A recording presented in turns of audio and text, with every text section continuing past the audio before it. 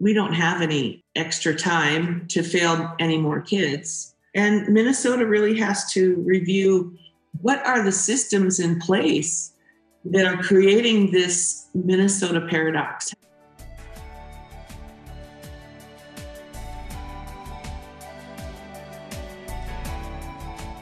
Hi, everyone. Welcome to Native Minnesota, a podcast about the Native American experience in Minnesota and beyond. I'm your host, Rebecca Crook-Stratton.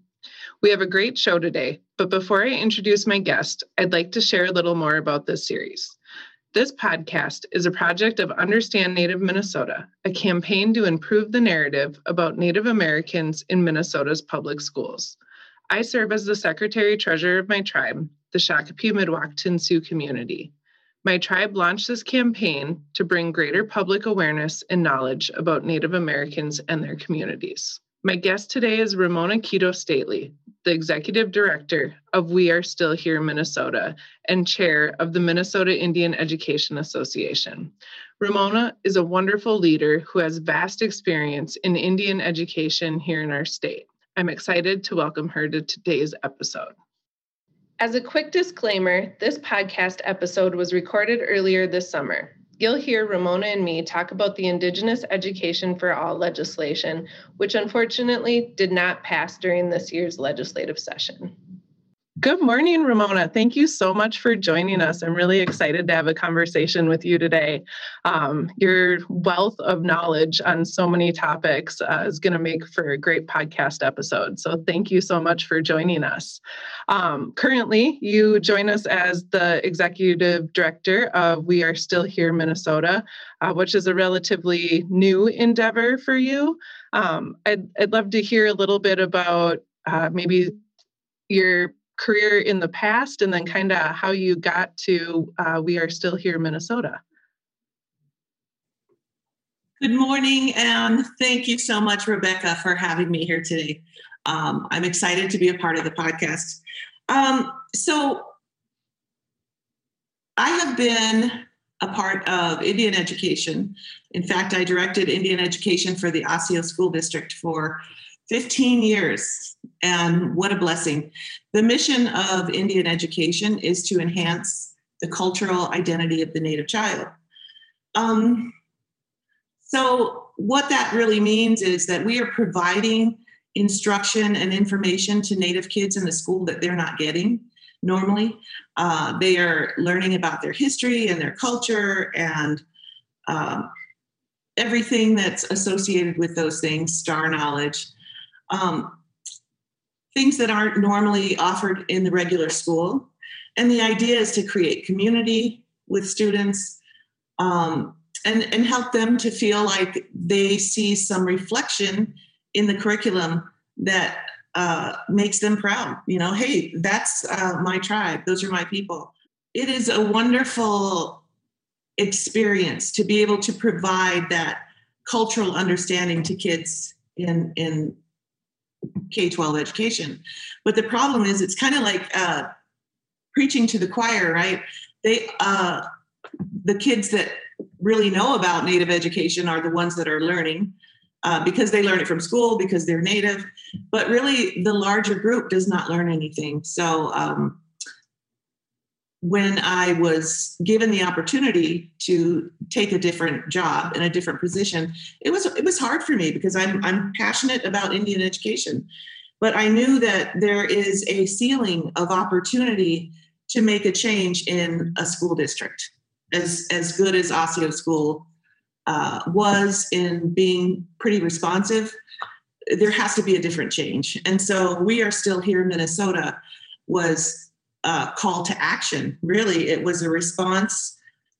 We are a response to a call to action to national research. And as unbelievable, Rebecca, as it is, there was national research that's never been done where white America, or all America really, was asked, what do you know about Native Americans? And they answered lots of questions, but what was found throughout that research was 57% of Americans didn't know that Indians were still here. And really, a lot of the narrative is perpetrated in K-12 education. We don't talk about Native people. So really, they're invisible. So really, it makes sense. We're growing humans in that education system that don't know anything about Native people. So We Are Still Here, Minnesota was a call to action because of that research study. And we're the only state who has really answered that call to action so far. But the idea of We Are Still Here, Minnesota is to work together as networks of Native people to change a narrative, to replace fact with fiction in K-12 education, in media pop culture, and to make sure that we are working together to not only spotlight what our narratives, how our narratives are dehumanizing and hurting Native people, but also to spotlight and amplify us as contemporary people. And I think that's probably the most important thing, is that we are still here, especially in Minnesota. So I think it's important to know that we are still here. We are contemporary. We are very much like everybody else in our state.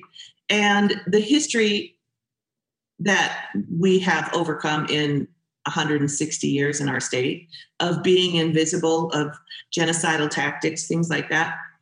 My son likes to say, this doesn't define who we are. It was a point in history. And I understand that, but I say it kind of does define who we are, because we are so much more than that. There have been things that have been perpetrated on our people, but we are still here and we are thriving. And to look at us in a contemporary way shows that the knowledge, culture, history that we have had in Minnesota for over 10,000 years helps us to be resilient, helps us to remember who we are, the foundation, but also ways of being able to change with the times. Yeah, I think that resiliency, being invisible for so long, and sharing, the richness of our cultures and our history and how resilient our people have been in the face of just unimaginable odds when it came to policies that were put in place to really wipe out Native American people. But we are still here, and we do stand on the shoulders of our ancestors. And, I think a lot of that drives us, right? That standing on the shoulders of our ancestors and, moving forward despite those odds. I know for me, it's definitely family. And I think about my grandparents and the things they endured in boarding schools and the effects that had on our families. I'd like to just step back a little bit. And can you talk a little bit about your family and your upbringing as a Dakota person, and then how that really, influenced how you work, whether it's in K through 12 education or currently in We Are Still Here, Minnesota? Yeah, that's a really good question. And understanding, so my father was born and raised in Santee, Nebraska. His parents were fluent Dakota speakers, both his parents. And he was not allowed to learn any Dakota. And it was kind of a sign of the times, in the 50s, in the 40s and 50s, that it was easier to pass for any other culture, Italian, than to be a Native person in Minnesota, in Nebraska, where our tribe lives in exile.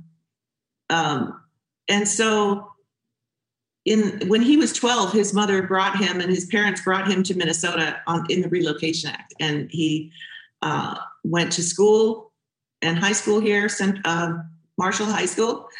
And he went on to college. He was the 12th Native American to graduate from the University of Minnesota, and went into the Navy. And when he finally got a job, it was in Florida. It was with Honeywell's Space and Strategic Systems. So we moved to Florida. And that was where I grew up most of my life, in St. Petersburg. So it's a peninsula. It's surrounded by water. So it's very much like Minnesota, lots of water. I'm definitely a water person. But I grew up there, and, it's interesting to be native in Minnesota and native in Florida, because first of all, there really, especially when I was growing up, there was no native community, very small. And so you didn't experience any kind of racism there like you do here as a native person. And I didn't move here till I was 27 to go to the University of Minnesota. So I grew up in Florida. I moved here to learn the Dakota language at the University of Minnesota. And when I moved here, I remember I was with this young lady, Natchez Bolio, and we were in a store. And she said to me, do you see that lady? She's watching us. And I was like, what? She says, yeah, she's watching us to make sure we don't steal anything. And I was like, I was thinking, what? I did not believe her. And so I just kind of kept an eye on this lady, and she definitely was. And so it really shocked me. And that was just one of the first times I was like slapped in the face with this understanding that being a native person in Minnesota is definitely a different experience. So you came to the University of Minnesota to learn Dakota language, but you said your dad was a fluent Dakota speaker. My grandparents were fluent Dakota speakers, but refused to pass on the language to my dad and my uncles because, as you said, it was hard to be a native person. They really thought they were doing the right thing by, setting them up to live in a Western world and get a Western education and kind of leave some of those cultural and traditional practices behind so that they could maybe get a leg up. So when we think about a lot of the things that were lost because of that mindset and having to relearn them essentially as the next generation, because that generation kind of was skipped in passing on those traditions and stuff. Talk about maybe the adventure or the journey, learning your language again and kind of coming back to Minnesota and having to find people that would help teach you and how you were embraced or maybe weren't at some point. Yeah, so I moved to Minnesota at 27 and started to learn the language. I had a lot of family here, Rebecca. I was blessed that, many, many relatives lived here. So first was my grandmother had already passed, but her best friend was Naomi Cavender, and she was a fluent speaker as well. And I would actually take her to Dakota language class with me. And she taught me a lot. And, the language is codified. There's so much knowledge and coding that goes with each word. You could actually spend the whole class on a word. But she would tell me so many stories about that word, like Mani. So we know that Mani in Minnesota, it's part of the name of our state, but Mani means water. It's our first medicine. But Ni is our life force, so we're connecting this knowledge, like this way of knowing that water is our life force, right? And so what are the other foundations of just that word is that, and ways of knowing and understanding this place is that we have to protect that water. When there is a language that is over 10,000 years old that was not previously written down, there are so many nuances, there are so many levels of understanding and information that's passing to generations through that language.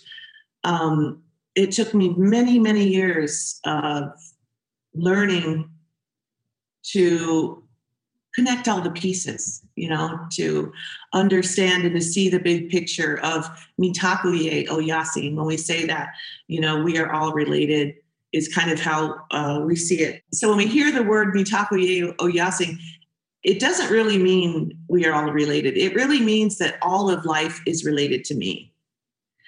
And so that's a whole different way of seeing the world. That's a whole different way. If you have a foundational understanding that all of life is related to me, then you make different decisions, right?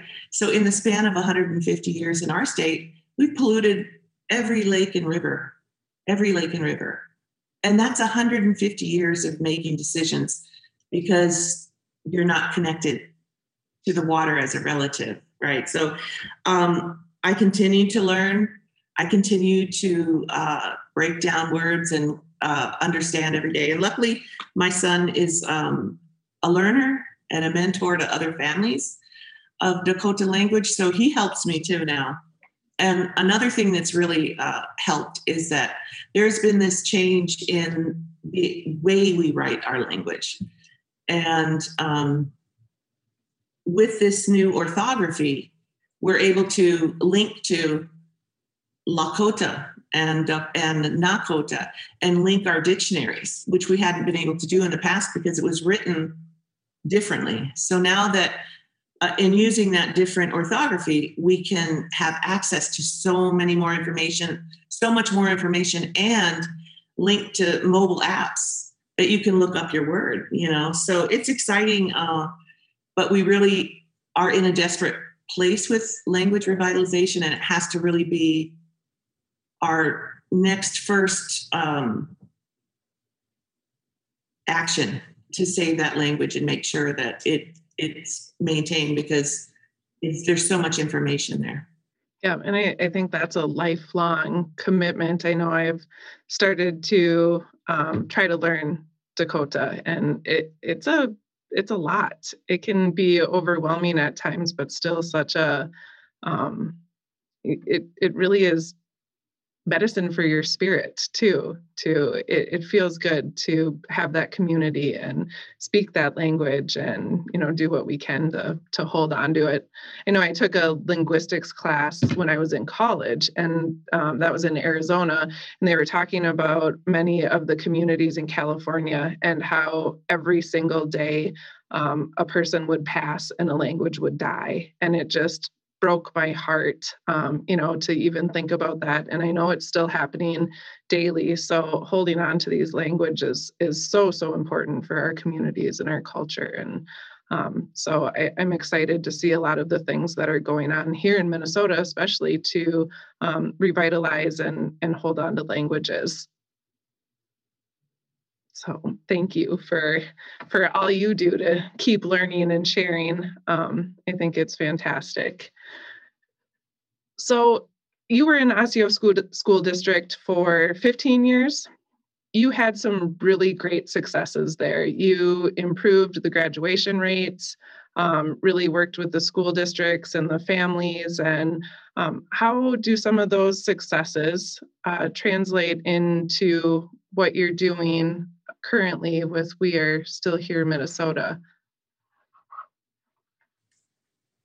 So some of the successes at Osseo can be attributed directly to kind of my understanding of the philosophy of We Are Still Here Minnesota, because we worked in a school district, or I did, that was led by women, mostly led by women in that 15 years.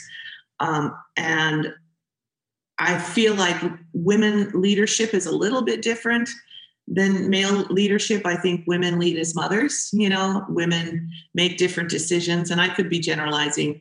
But I found that there was a little more leeway and flexibility with our programming when we were led by women, because Indian education is,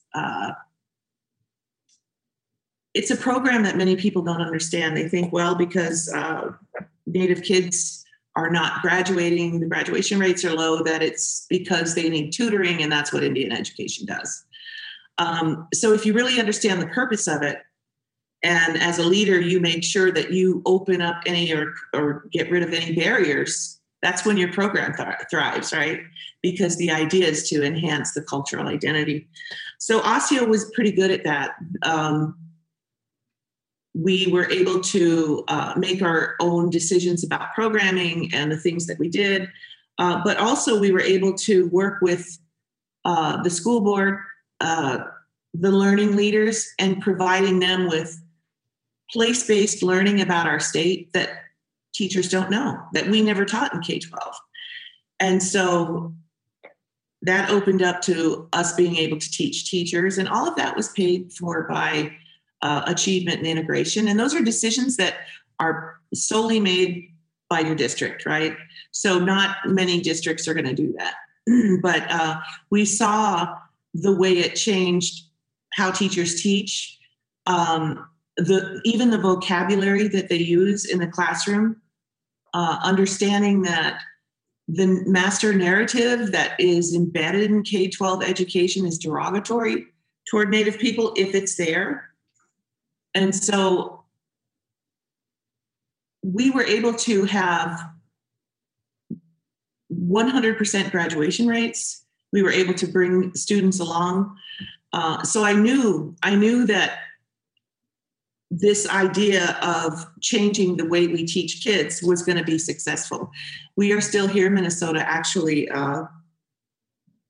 brings a network of experts together to work to change legislation.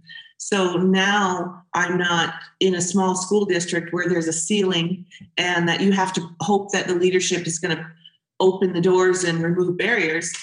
But when there's legislation attached to that, and all people and teachers have the tools to learn, it makes a difference. And that difference can be made in a generation, Rebecca.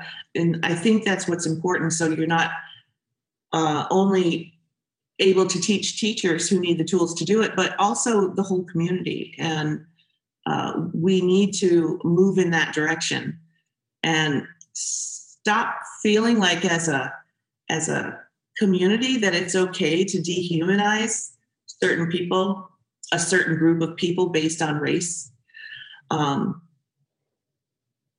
to spotlight and amplify all of those amazing things that we're doing, especially with our tribal nations. I think people are surprised to really know the contemporary facts of the contributions of our Native nations in this state. What were some of the most common barriers that Native students in the Osseo district faced? And for, teachers and administrators that might listen to this podcast, what are some recommendations for addressing those barriers so that they can maybe see some of the same success you had in Osseo School District? Oh, Rebecca, that's such a good question. And so when you have this whole group of teachers, and you have school board and have learning leaders, and they're all on board and they're saying, go, do your stuff with Indian education because we know that you've already had a proven track record. And you get to the school and the person that actually does your passes and gets your students into your classroom doesn't do it. And so all of the money, all of the time, all of my expertise, I have a master's degree in education. I'm not just I feel like you have all of this expertise and all of this help, and it's like, here we all come, and you can't even see your student. And that is where the breakdown happens. And quite frankly, Rebecca, I don't know what it's going to take to change that. One of the other barriers that we noticed at Osseo that has changed, but this was a big barrier. Every single year we'd start Indian education, we would have to compile a new list of Native students, and we would have to identify and count them. And this was a list that was really papers and stacks of papers of parents who had enrolled their kids for Indian education. It was very hard to compile the data. I mean, we had to be experts in all ways, Excel spreadsheets and all the data. And what Osseo did was actually change the way they collect the data, like the enrollment system, and added a section for Native kids. And were they federally recognized or not federally recognized? There's a state count and a federal count. So it gets really tedious. And so now it's automatic. And Indian education have access. We have access to actually go in and see those files, which we should. But there are a lot of barriers, and districts don't have to remove them right now. But if we look at 50 years of being the worst state or the second to the worst state, 49th or 50th in successfully graduating Native students, we have to make different decisions, and we have to do it right away because we don't have any extra time to fail any more kids. And Minnesota really has to review what are the systems in place that are creating this Minnesota paradox. Have you heard that word? Ramona is the executive director of We Are Still Here Minnesota, an influential organization that's focused on replacing fiction with facts in K-12 education and finding solutions for issues impacting Native communities. I encourage you to learn more by following them at washmn.org on Facebook. I haven't heard the Minnesota paradox word, but thinking about Minnesota, and we do a lot of things really well, but the achievement gap in our Indigenous and students of color almost seems like it continues to grow rather than shrink, despite some of the things that are in place. I think about the Minnesota Indian Education Act that's been in place since the 80s, but really has done nothing to address that achievement gap for our students. What are some of the issues there that are contributing or not contributing to that gap? So every single day a white student goes into a classroom, they hear about their heroes. They hear about people that they aspire to. They hear about people that look like themselves, constantly reaffirming their presence and their history. And that does not happen. That does not happen to Black, Brown, and Indigenous kids in a classroom. That has to change because we look at our graduation rates for 4 years, right? So we're looking at the dropout rate in that 4-year period. Many, many of our students leave well before that, well before the 9th grade. So it's worse than we really even know. It's important to tell the truth of our history and to make sure that all students, regardless, don't get a month. It has to be, we get a month, the month of May for Indian Month, where we do talk about Native history. We have Black History Month. We have to talk about all people. We have to understand that there are so many rich cultural understandings and ways of knowing. And when we raise children to know that not only is there a way of knowing this way, but this way, and how do the Ojibwe view star science? Because they have been looking at the stars for millennia, and the Dakota have been looking at stars, and the Hawaiian, right? Based on where you are in the world, your star science is a little different, and everyone has a way of knowing that. But when you teach children that, there's not just one way, there are many. You're creating amazing critical thinkers. And that's our job as teachers, critical thinking. So, and now we've really gotten to teaching kids about testing, who is making out there when we teach kids to take a test? Probably the people who are creating the tests. It's probably a financial, economical decision. But if we really think about kids, if we really think about growing strong future leaders, which is exactly what we want to do. We want future leaders to make better decisions than the last ones have, especially in the last 150 years in Minnesota, where we've poisoned every lake and river. So we have to change the way we teach, and we have to be inclusive of more history than this narrative that was written by white men with a different cultural lens. And so how do we as Native people, become allies for Indigenous causes across the state. How do we push our school districts to include this information? How do we ensure that teachers have the training that they need to, deliver that? What are the things we can do? And, especially non-Indigenous people, I think that's one of the things we've highlighted in, We Are Still Here, Minnesota, and some of the other initiatives to change the narrative across the country, that we really need allies, non-Indigenous allies, to help with this movement.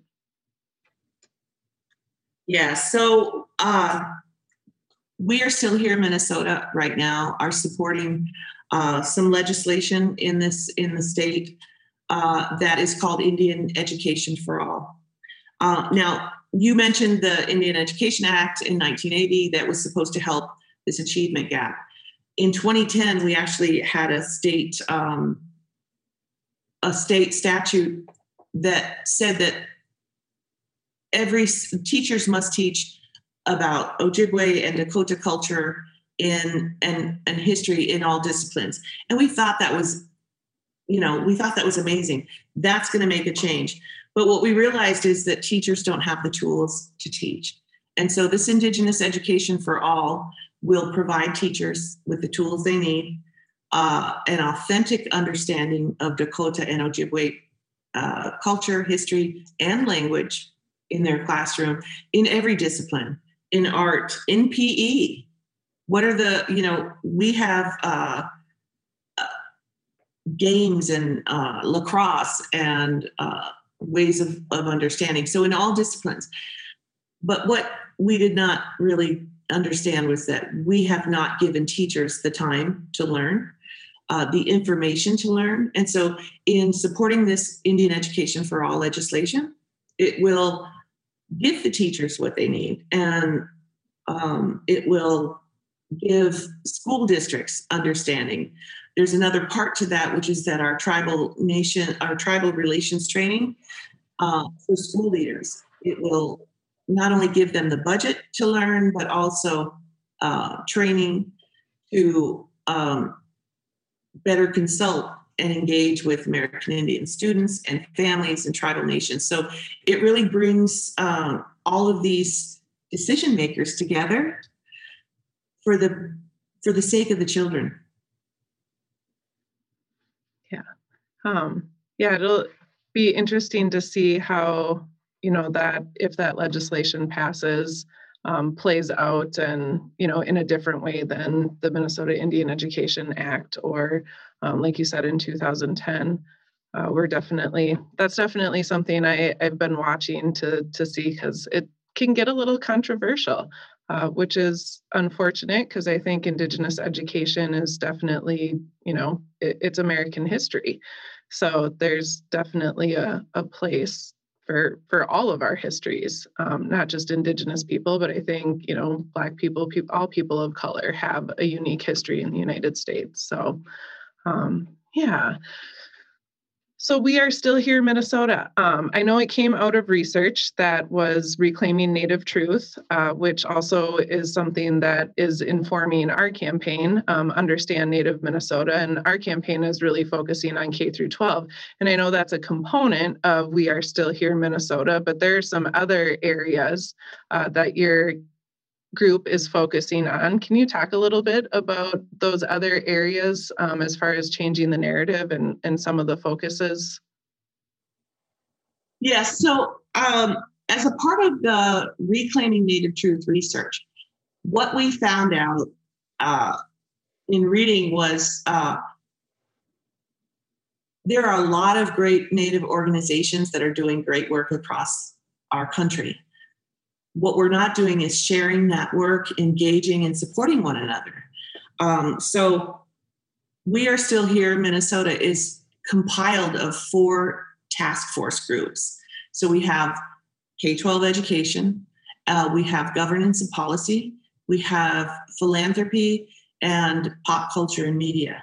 So we have a task force for each of those areas who are working separately. Like K-12, we are writing authentic curriculum, we are writing training for teachers, things like that. but we also get together as a whole and help each other in what they're doing. So we are supporting this legislation, the Indian Education for All.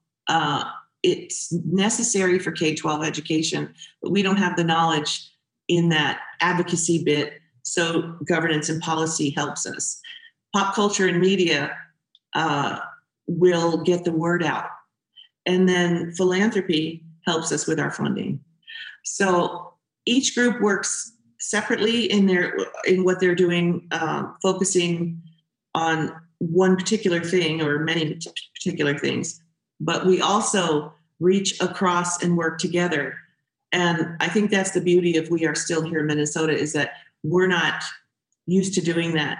And in supporting this legislation recently, I am also the chairperson of Minnesota Indian Education Association. And so we were able to bring together Understand Native Minnesota, Minnesota Indian Education, the Tribal Nations Education Committee, and We Are Still Here in Minnesota into a webinar to explain the legislation. I think if we understand the purpose of it and the beauty of it, and to not get it mixed up with the state standards, I think that's where there's a pushback about it. But when we can get together and talk about how it impacts all of those different groups and allow people to ask questions and understand, we get more support and we get more movement.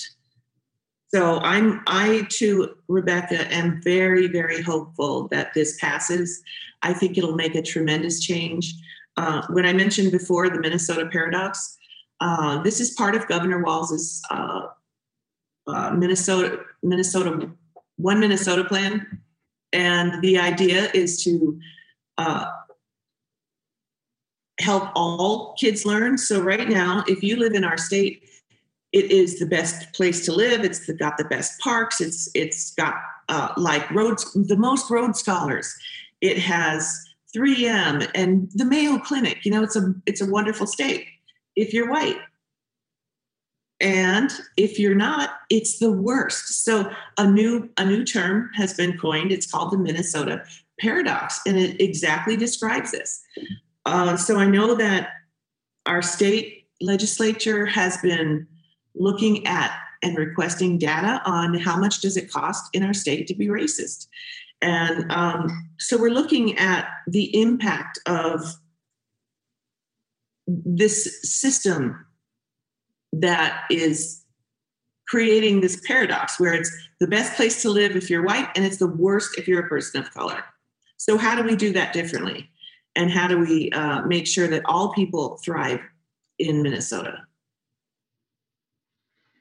That's how are they collecting that data? I'm curious, who's in charge of that project? So it says that the House Select Committee on Racial Justice was established by the Minnesota legislature in 2020. And it says to declare and address racism as a public health crisis and to understand House legislation efforts are analyzed through an intersectional racial equity lens. So it focuses on really a system that reinforces economic disparities. And then it looks at, everything, housing and health and jobs and mortgage loans. Many, many things. But it's very interesting to me. We know kids are failing. We know a lot of this research, but we finally now have to get down to actually helping people and lawmakers understand that this is really true based on the economy. We already know kids are failing. We've known it for 50 years, but they still need more information to make change. And that's troubling to me. And I think these are the same K-12, right? Our leaders have been through our own system.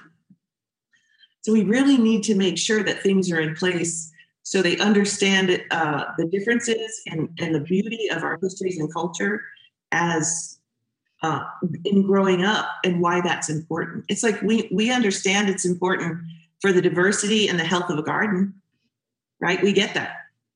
It's no different. It's no different with people.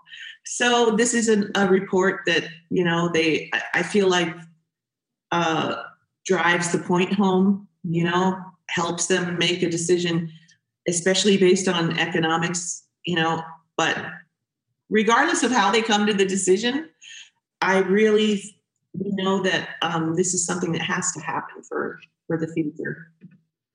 Yeah, and I think, shedding light on some of those, the data, the misconceptions, understanding that our leaders across the state, whether it's the legislature or school boards, don't know what they don't know because the information was never given to them in K through 12. They didn't learn it in higher education. I mean, what do you think are some of the biggest misconceptions that we have across our state that are, contributing to these continued barriers that Indigenous communities and communities of color face to really get a leg up in Minnesota?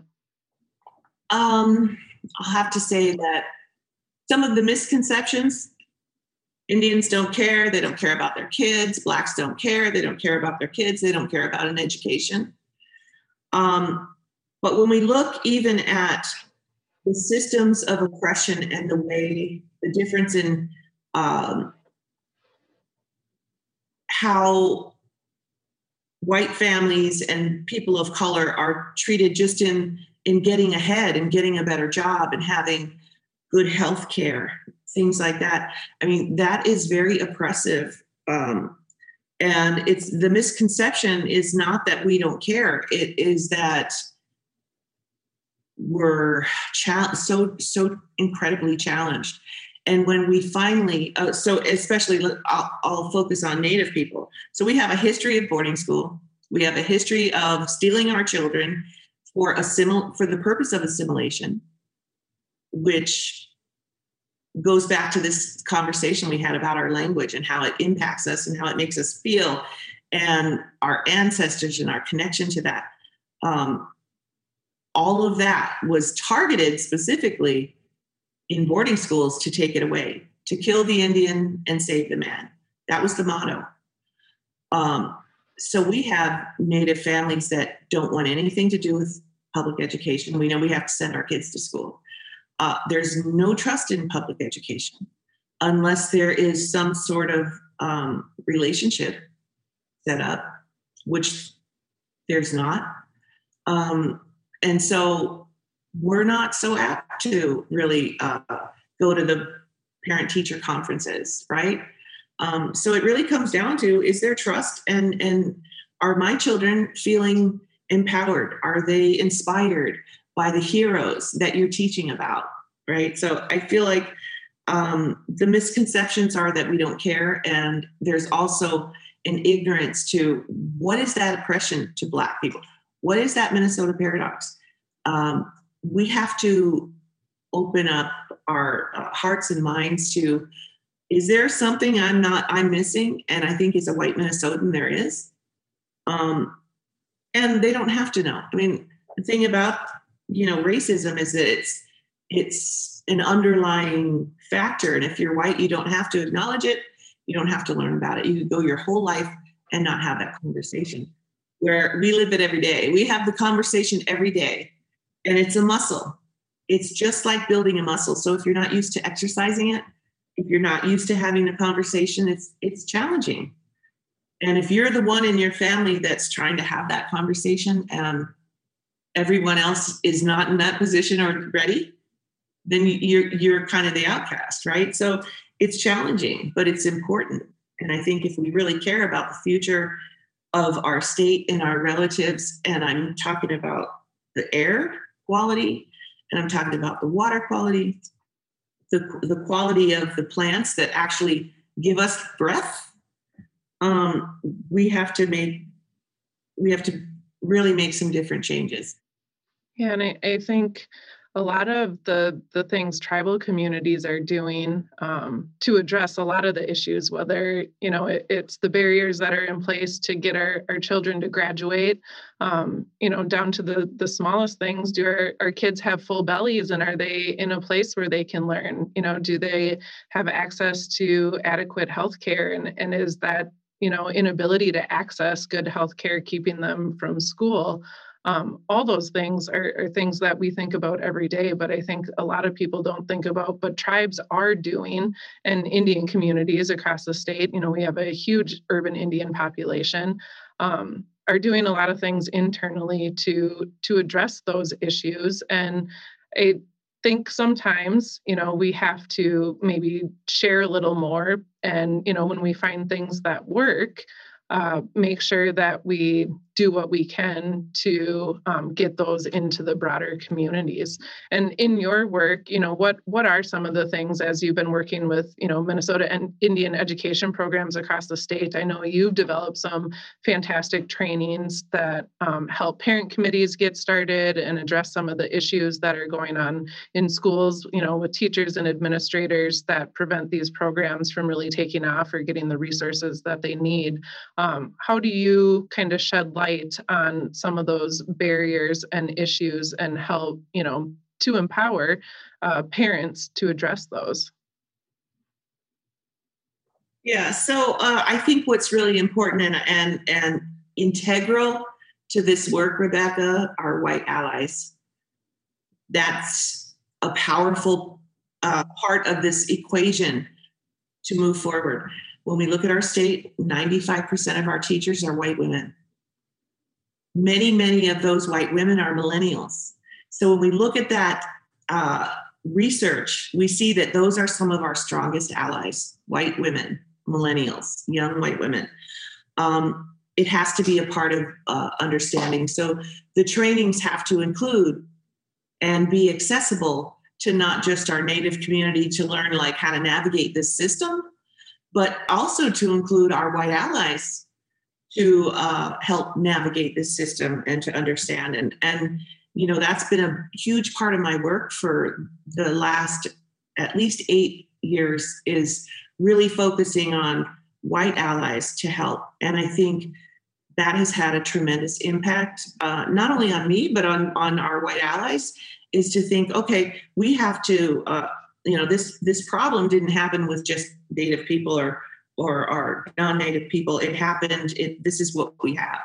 This is what we're left with. And we have to make that change. And we have to rely on those white allies because they're the ones who are actually in the school. So being the chair of Minnesota Indian Education, where they have a conference once a year and bring together all kinds of people and experts on best practices, understanding parent committees. What are my rights? Native American parent committees have more rights than any other parent committee in our state, and they should be exercised, except we're not able to share that information, always. So bringing all of these networks together to reinforce the knowledge, to make sure that parents have the tools they need, that parents understand that once a year they get a voice with their school board, that what their children are learning has to be signed off by them. And there's a budget associated with that. There's no other group that has the kind of strength and voice that Native parents have. So I'll have to say it takes the whole community. We have to work together.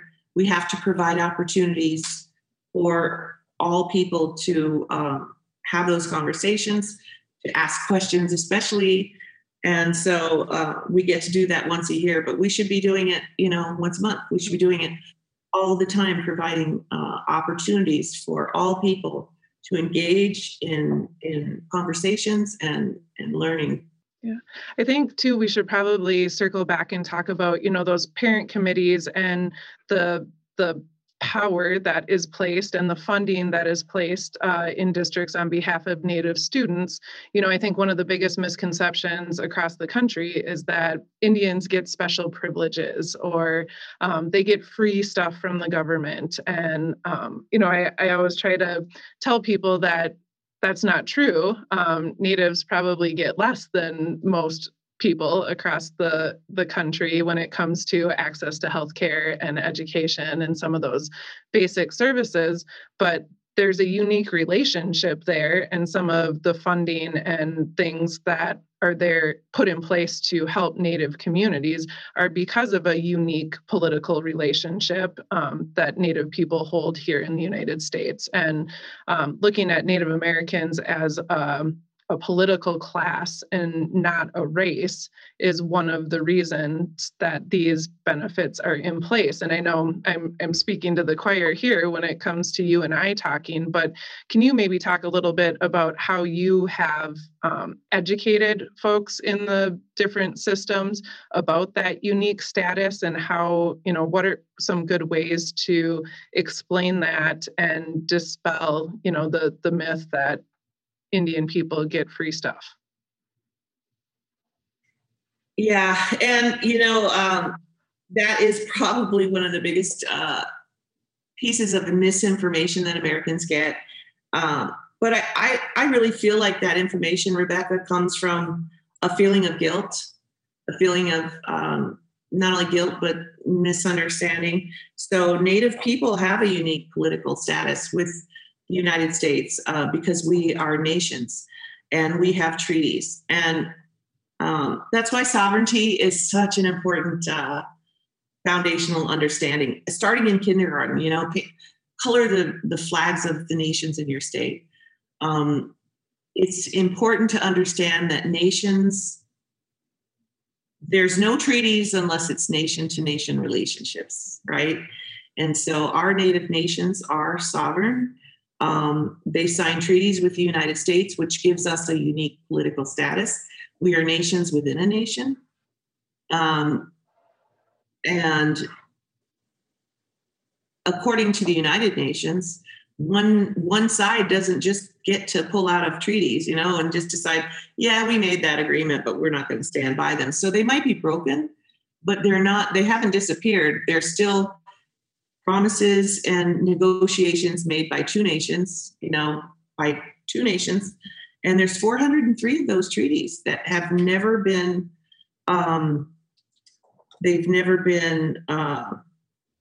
what was promised was never happened, right? They were all broken. 403 treaties, not one ever kept. That gives you an idea of the intention. But that gives us this unique political status.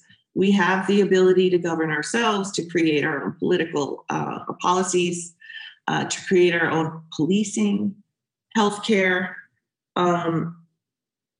and also it gives us a unique status as far as education goes. So we have an Indian education program. It is funded by I guess they're all funded in different ways. But the federal ones are funded as a result of treaties. That's part of the obligation that the U.S. government has to our Native nations. Also that our parents get according to the 1980 Indian Education Act, our parents have a very specific say about what happens to their children. And this is because of boarding school, right? So if we have a group of leaders in a school district that have no idea about sovereignty, that cannot normally answer the question of how many Native nations are in our state, how can we expect them to make good decisions and to remove boundaries that are prevalent in our school districts for parents and to actually help the Indian education program do what it was really designed to do? So there's so much pushback. Many of our Indian education directors are white, so they don't have the same understanding as a Native person would, or connection to community, you can, I think you can say, wow, I get, connecting to community. But when you're making decisions about your own, it's different. There has to be a relationship. There has to be an understanding. We have many people who are in our country who are not connected to place. And we call it that connection for us is the umbilical. It's the umbilical. Like a child in the womb is connected by umbilical. We are too to our mother. So the decisions we make are so important. So I guess what I'm getting at is our leadership needs to be Native, and white allies really need to help us remove the barriers. And that's when we are most successful. But until we grow a generation of people who understand the true history, stop the stereotypes, stop misunderstandings, and complete baseless assumptions that we don't pay taxes, that we get government help. I think that until all of those things are addressed, we're going to continue to be challenged. I agree, but I am hopeful, in the work that we're doing with Understand Native Minnesota and talking to allies and groups across the state in education, both K through 12 and higher education. I do feel like there is a lot of people that, see a need and are willing to help and be advocates and move some of this narrative change work forward. So I am hopeful, and I know we have to wrap up here, but I just kind of want to finish with, thinking about that hope and our wishes for Indian education, for Native students, for the state as a whole. What are your hopes and dreams for our state, for our students, for, the Minnesota Indian Education Association? We are still here in Minnesota. What's your hope that the impact those efforts will have in the long term? I am really hopeful, Rebecca, that we can be successful in changing the narrative, in supporting this legislation, that it passes, and also to create a truer narrative.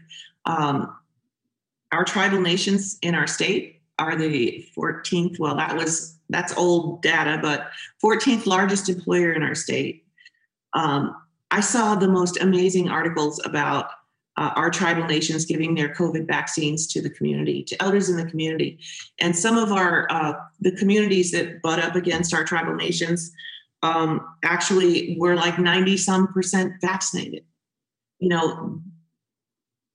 I love to see the beauty and the generosity and the forgiveness of our Native nations. But I'd like to see a truer narrative, and that we can work together and we can celebrate the true history of place, and see our kids thriving, our students thriving, going back to their communities and bringing back lessons that they've learned in college and focusing on things. Seeing communities give land back. I know Friends of the Falls has a great plan right now to retrieve St. Anthony Falls, that land around that area, and to give it back to the Dakota. We've seen some instances of that, but there are so many resources and richness available that's not tied to a lot, like money, but things that can enrich our lives, if we work together. So, yeah, I'd like to see us work better together and see one another. I agree. I definitely agree. Ramona, thank you so much for being here with us today, for having this conversation and sharing your insight and wisdom and knowledge. I know I appreciate it as a friend and a colleague, and it was a wonderful conversation. So thank you so much. Do you have any last words you want to share with us? My last words is learn about this Indian Education for All legislation. Understand it. Write a letter. Call your representative. Help move this legislation forward, because I think it'll be beneficial to our state. I know it will be. Take action. Thank you for joining me for the Native Minnesota podcast. For more episodes, please subscribe to our podcast on Apple Podcasts and Spotify. You can also visit our website, understandnativemn.org, to learn more about our campaign's work to improve the Native narrative in Minnesota's public schools.